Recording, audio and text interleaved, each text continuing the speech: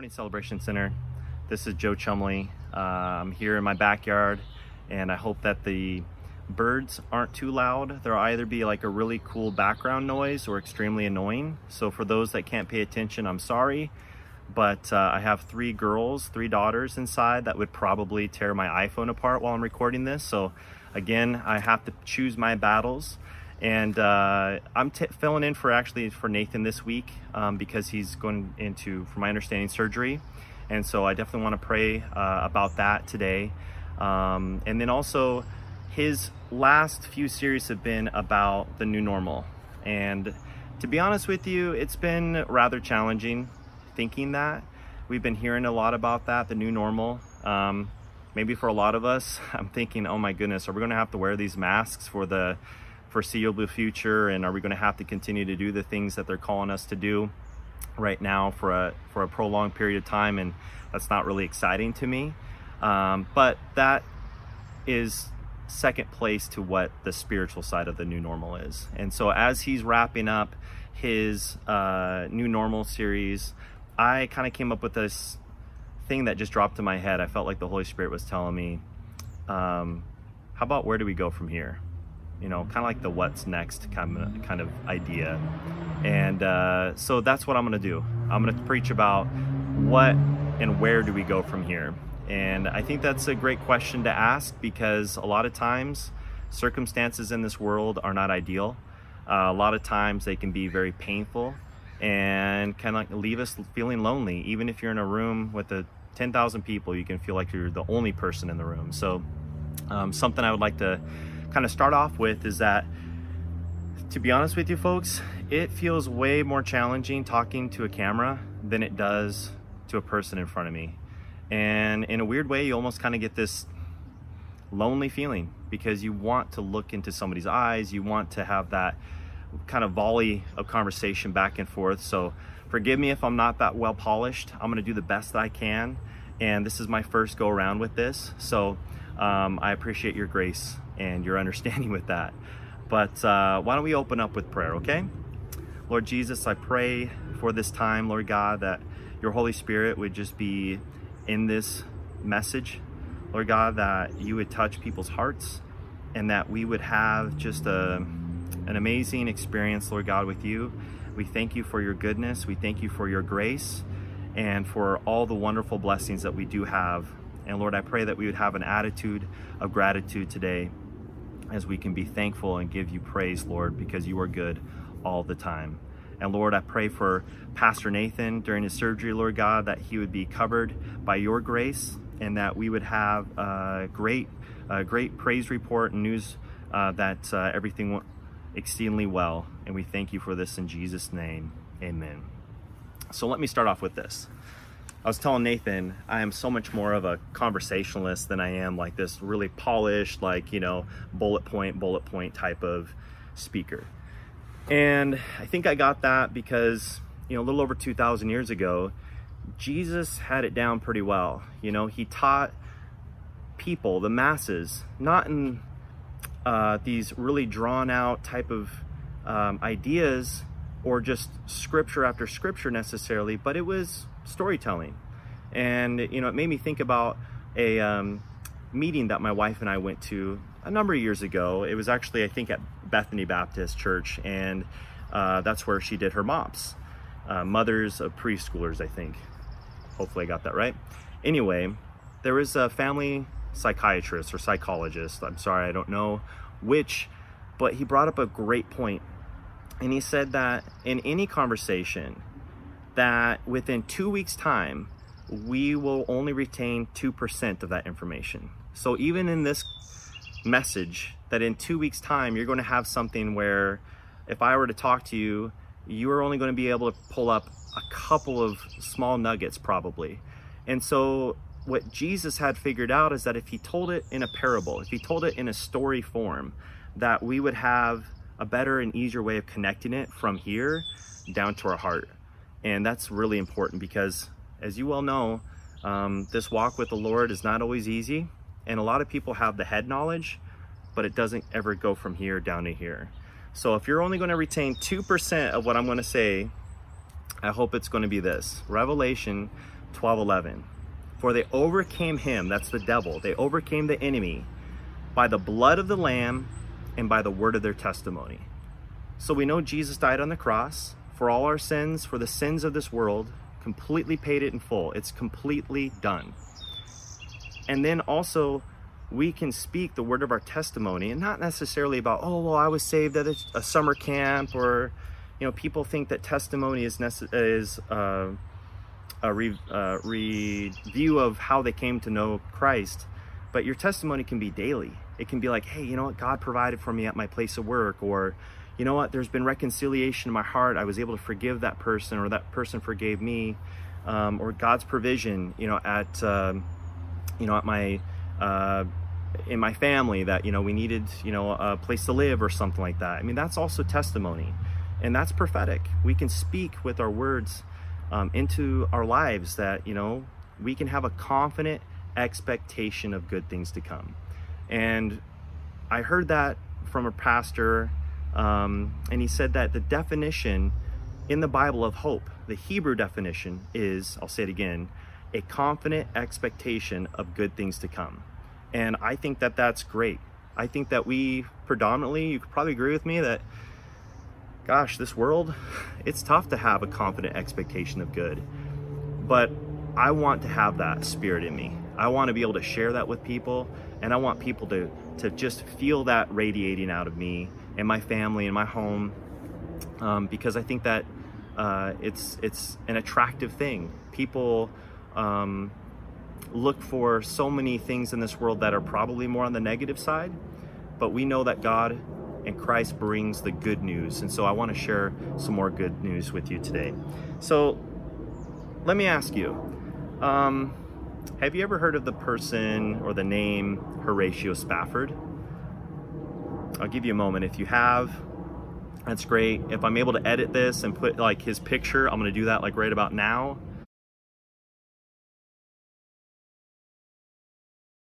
So let me set the stage.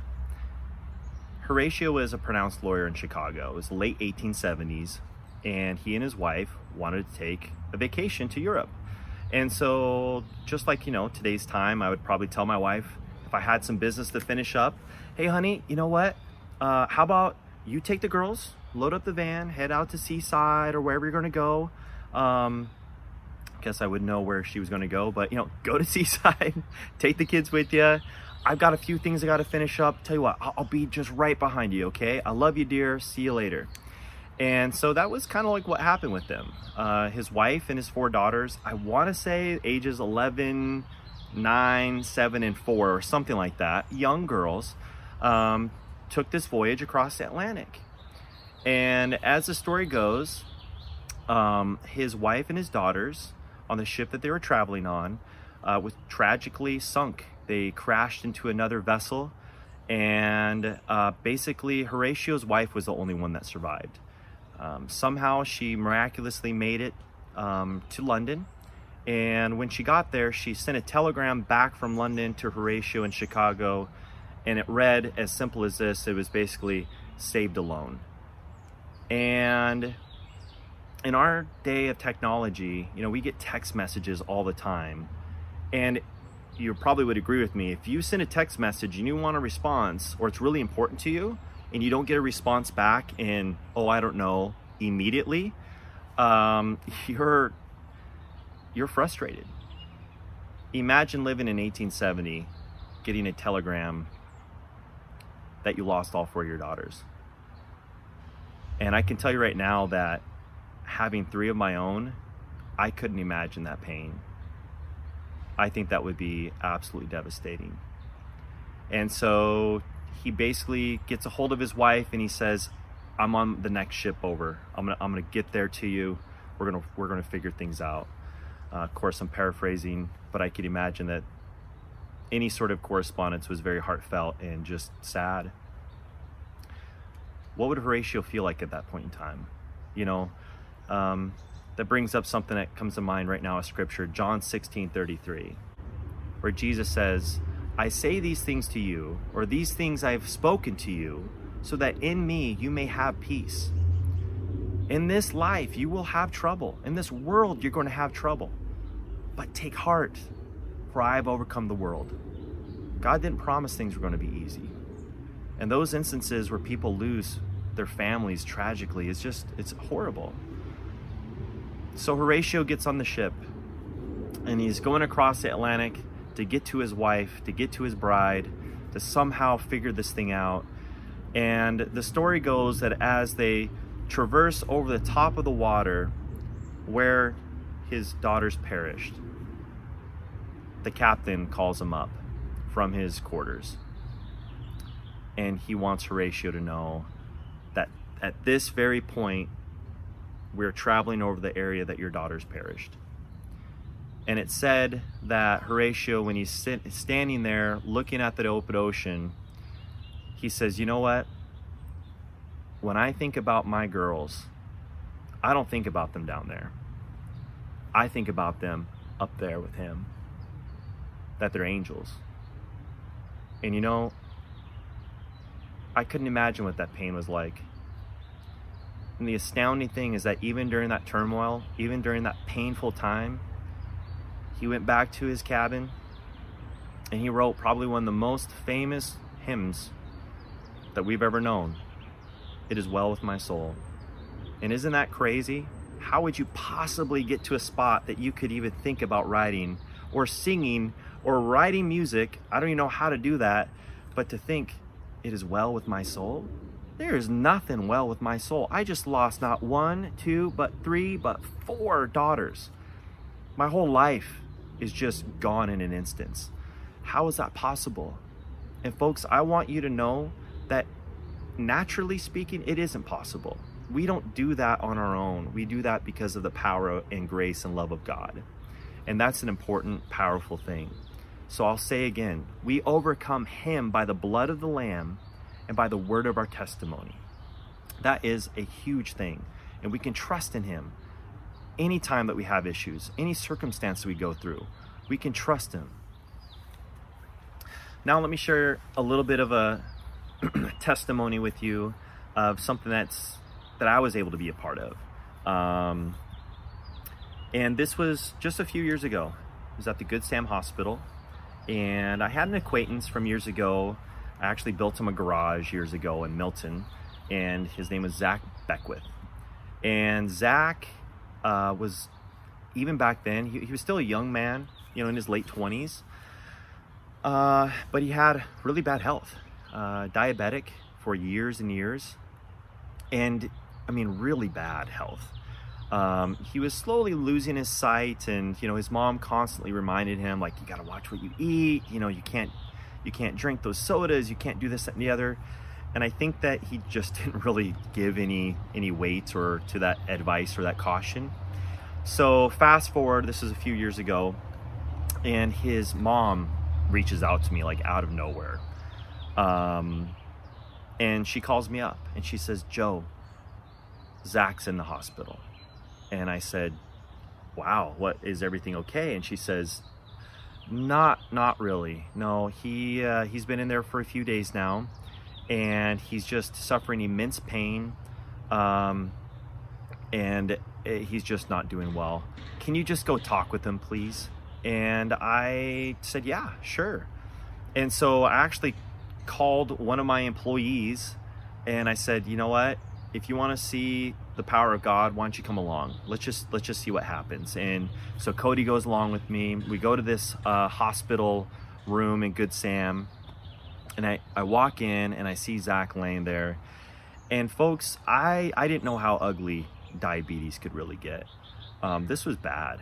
This was a guy lying there. His toes had been amputated. He had open sores on his body. His hands were all wrapped together. I think he was kind of having some issues with the tips of his fingers. He didn't look good. It was really, really impactful to see the ravage that it had caused him. And so we were sitting there and we were talking, and it just kind of came up where, how do you start the talk about Jesus, in that moment? That's hard to say. The guy's in pain. He's lying in a hospital bed. What kind of relief can we possibly bring him? But you know what? You have to make the choice to just trust in him. Trust God. trust Christ and his power. And so through conversation, I just said, Zach, are you ready to accept Jesus in your heart? And you know, he looked at me, and actually he had no sight anymore. He just kind of turned his head to you know, focus in where I was standing next to his bed, and he said, yeah, I'm ready, Joe. And I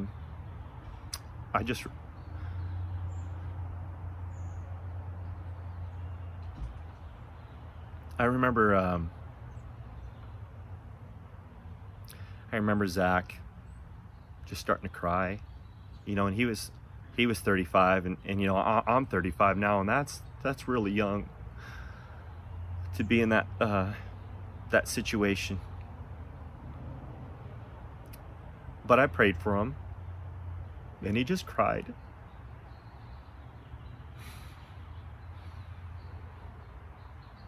And you know, I prayed for miraculous healing. I prayed that just, you know, pain be gone in Jesus' name, that his body would come in alignment with the Word of God. And honestly, it was a beautiful moment. I was so thankful to have that time with him. And he just had a smile. He just had a glow to him. It was as if almost you walk into a room that's dimly lit, and then you just kick on like these blasting halogens. He had almost this glow to him, where he said he could feel the presence of God coming to his heart. I believe that Zach had a, where do I go now? Where am I going? What am I going to have after this life? Because right now, I don't know where I'm headed. And so we finished the conversation with him, and we head out. And the next morning, I get a call from his mom, and she says, "What did you do to Zach?" And I was like, "Oh gosh, this is not good." And she says, "He has not slept that good, that long, in years. The doctors are saying he's sleeping like a baby. They said that his pain has gone down, that he's just feeling better, and he's happy, Joe. Joe, what did you say to him?" And I told her what I said to him. And his mom started crying, because that was a prayer that she had for her son, because she knew that he wasn't a believer for his whole life up until that point. And I wish that I could tell you that Zach had a miraculous just change, and that, you know, his feet regenerated, that his hands regenerated, that the sores went away, and that he's, you know, that things got better. But 2 days later, Zach went to the Lord. And I'm just, again, so thankful that in this world, here we go again, John 16:33, that in this world, we're going to have problems.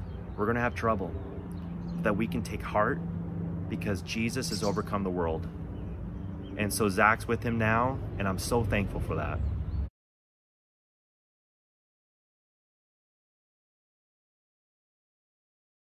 So as I make a segue here into this final part of this "Where do we go from now?"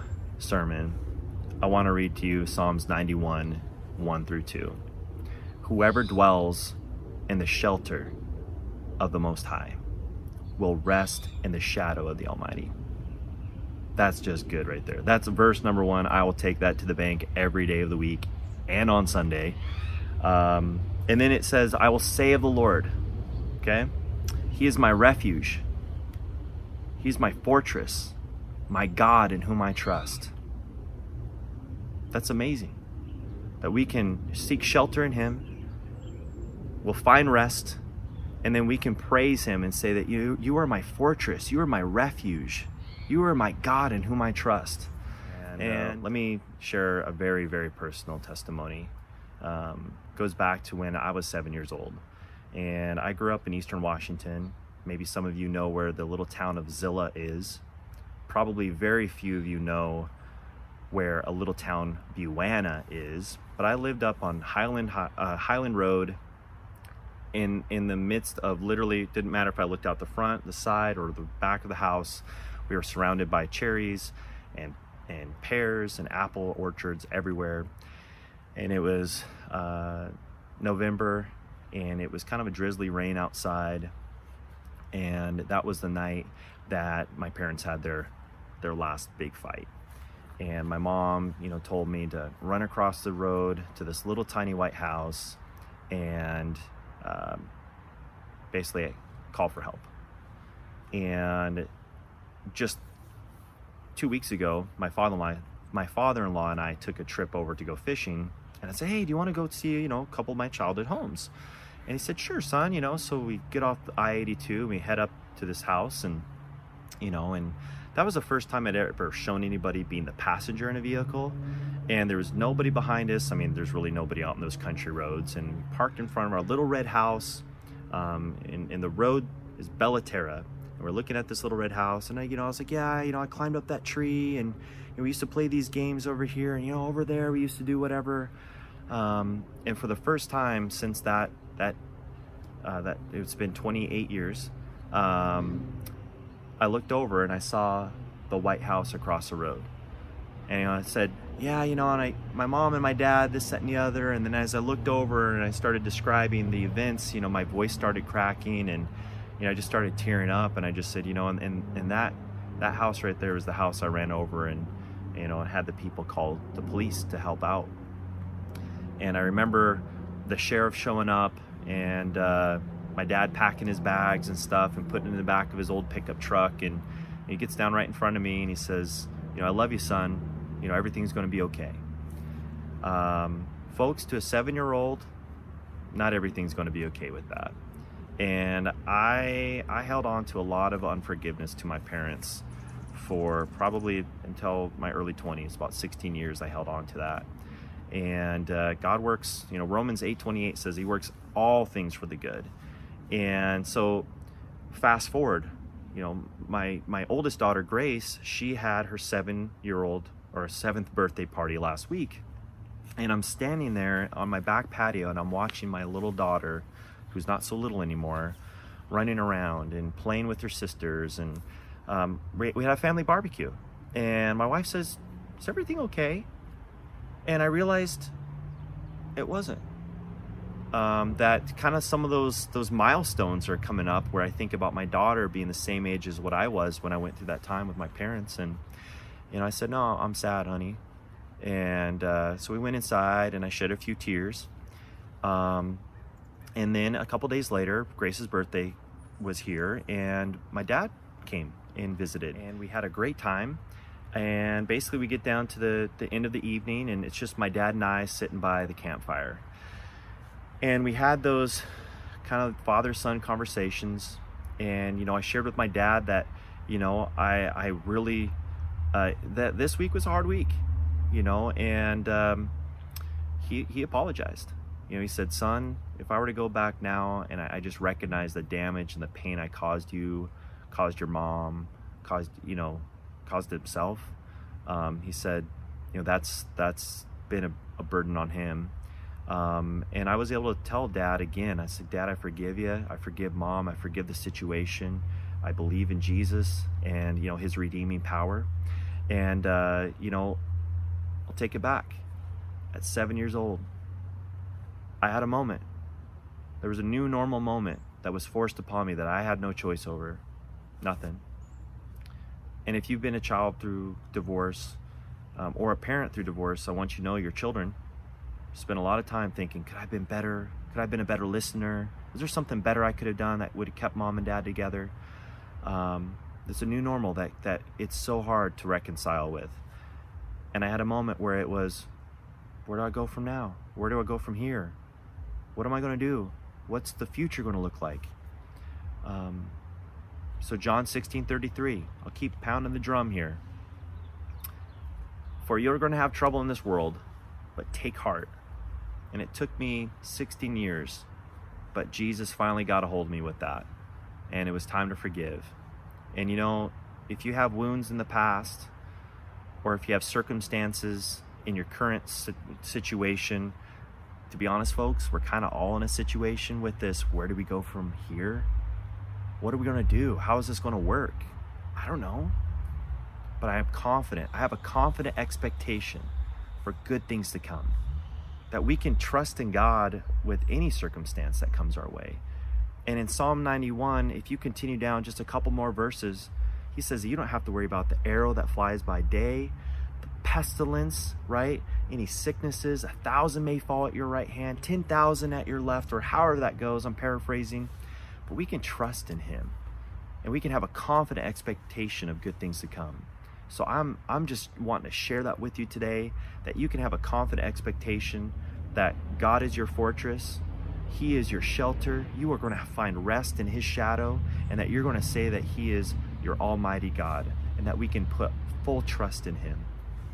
So I want to say God bless you. I want to say thank you so much for taking some time and just listening to some stories. And I hope that you remember Horatio Spafford, that it is well with my soul. I hope that you remember Zach Beckwith, and that on his deathbed that he gave his life to Jesus, and that it's never too late to find the answer to where do we go from here. And then lastly, from my own personal experience going through divorce, from a child's perspective, that forgiveness is real, that reconciliation is real, that redemption is real, and that we can all have a confident expectation of good things to come. So let's close in prayer, and God bless you. Lord Jesus, thank you so much for this time together. Lord, I pray that the birds were not too loud in this video. The cars in the background weren't too loud. But Lord, that through all the noise, if you will, of today, of the news, of fear, Lord God, that you could just remind us to fear not, that we can have confident expectation that you're going to work it out for our good, and that we can find comfort and rest in your shadow. And Lord God, we thank you so much. We praise you, Lord, for you are good all the time. In Jesus' name we pray.